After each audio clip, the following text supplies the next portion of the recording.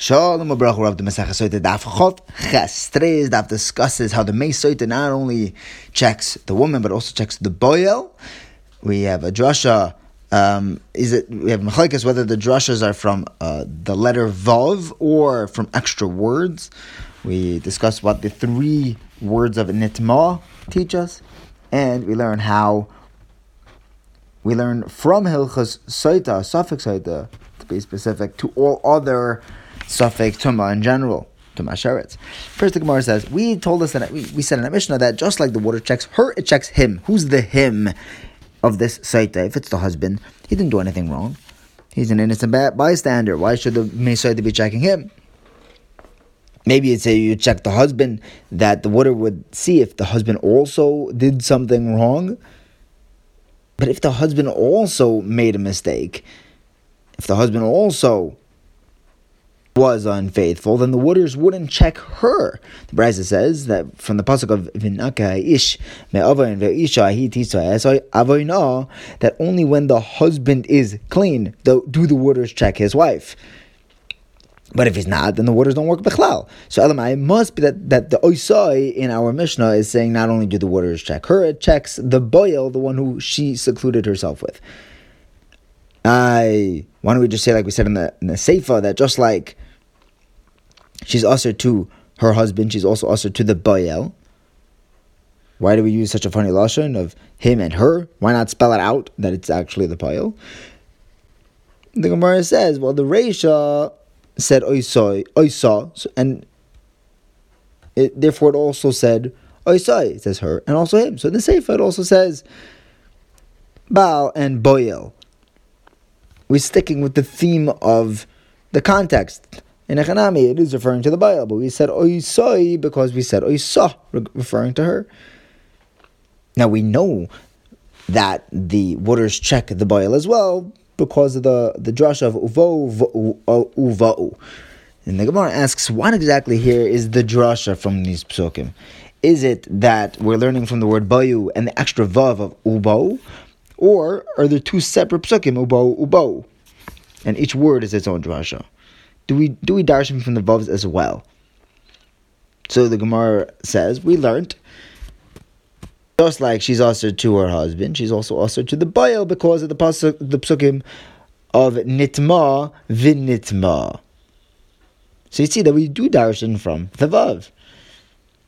The Gemara says that doesn't really answer because we don't know what was happening by the drush of nitma. Now we just have a double question. By uvau are we learning from the vav, and by v'nitma are we learning from the vav? Or maybe we're just learning from extra words. So the Gemara says, it answers that in the Seifa, Rebbe responds to Rabbi Akiva, and Rebbe says that since the pasuk says twice v'nitma, one is teaching us that she's ushered to the Baal and the other to the Baal. It sounds like since he's disagreeing with the first opinion, Rabbi Akiva, that Rabbi Akiva was also darshaning the vavs. So it turns out that Rabbi Akiva is taking the three lashonos in the pasuk of uva'u plus the extra vavs attached to each of them. He has 6 drashas to learn here. The first teaches us that the Sotah waters affect her. Second, that it affects the boil as well. Third, that it actually afflicts her. Fourth, that it afflicts him. 5, that it would start with her stomach first, even though the psukim talk about it starting from her thighs first. And 6, that the waters also affect him that way. It goes derech halichasan, from the stomach first. How does Rebbe know that? The waters affect him just like it affects her if he doesn't darshan from the vavs. He learns from the pasuk of litzavis beten v'lanpil yerech, that the waters affect the stomach and the yerech of the boyel as well. The Gemara says, who says that this pasuk is talking about him? Maybe it's talking about her beten and her yerech, the one of the neveles. The Gemara answers, Rebbe would say that when the pasuk says v'tzivso bitno v'nafla yerecha, that's talking about her innards, how it affects her body. The extra pasuk of the tzavis beten v'lan pil yerech, that's talking about the boil. Rabbi Akiva, he would say that if that's true, the pasuk should have just said bitno v'yirecha. Why does it not say it in Lashon Akeva? Why does it say beten and yerech? You see, that's how he learns that it's also going to affect the boyel. Maybe the entire pasuk is coming to just talk about the boyel. Then it should have said bitnoi and yerechoi. How do I know that it also affects her? That's why it says the lashon of beten and yerech. That in general, in all cases of the Sotah or whoever the Sotah waters are affecting, it's going to go in the order of the beten and then the yerech. It also tells us that the boil is going to be affected. Next, the Gemara tells us we have 3 times in the psukim a lashon of tomei. It says im nitma, nitma, and v'nitma. These are teaching us 3 separate things. Number 1, according to Rabbi Akiva, they're teaching us, number 1, that it affects the Baal, number 2, the boil, and number 3, truma. Rabbi Yishmael says that we don't need a pasuk to teach me this. I could use the logic of a kal v'chomer, because a grusha who is allowed to eat truma is not allowed to marry a kohen. The Sotah who is also to eat truma, even if she's a bas kohen, kal v'chomer, she's going to be asur to kahuna. Why does the pasuk need to say v'hi nitma and v'hi loy nitma? Asks the Gemara. They sound like definite knowledge. If she's tameh, then you don't need to give her to drink. You know that she was mezana. If she's not tameh, then why are you giving her to drink? The pasuk's coming to teach us, explains the Gemara, that she's going to be aser besafek, and this is where we learn to all other inyanim of truma. For example, a sheretz, just like a Sotah.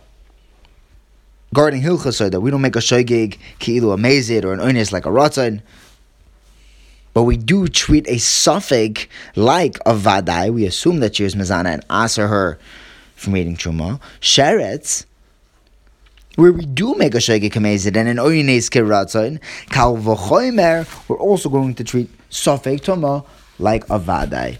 And once we're learning from Sotah, we're going to have to take all the halachas from Sotah. Just like by Sotah, it takes place in Rosh HaYachid. The suffix takes place in Rosh HaYachid. So to the sheretz, we're going to make a suffix kavadai when it's in Rosh HaYachid. It's a different sort of Rosh HaYachid that we have on Shabbos. It's somewhere private. So to by a Sotah, it has to be a case where there's someone to talk to. Yesh boy das lisha. So to by sheretz, when we have a suffix, we're going to make it like a vadai when we have someone to ask. This is where we get the halacha that when you have someone to ask, davar sheyesh boy das lishal, and it's a Rosh HaYachid. When it's a suffix tomei in Rosh HaRabim, it's tahar. If there's nobody to ask, whether it's in Rosh HaYachid or Rosh HaRabim, the suffix is going to be tahar. These are all halachas that we learn out from Sotah. Thank you for learning with me. Have a wonderful day.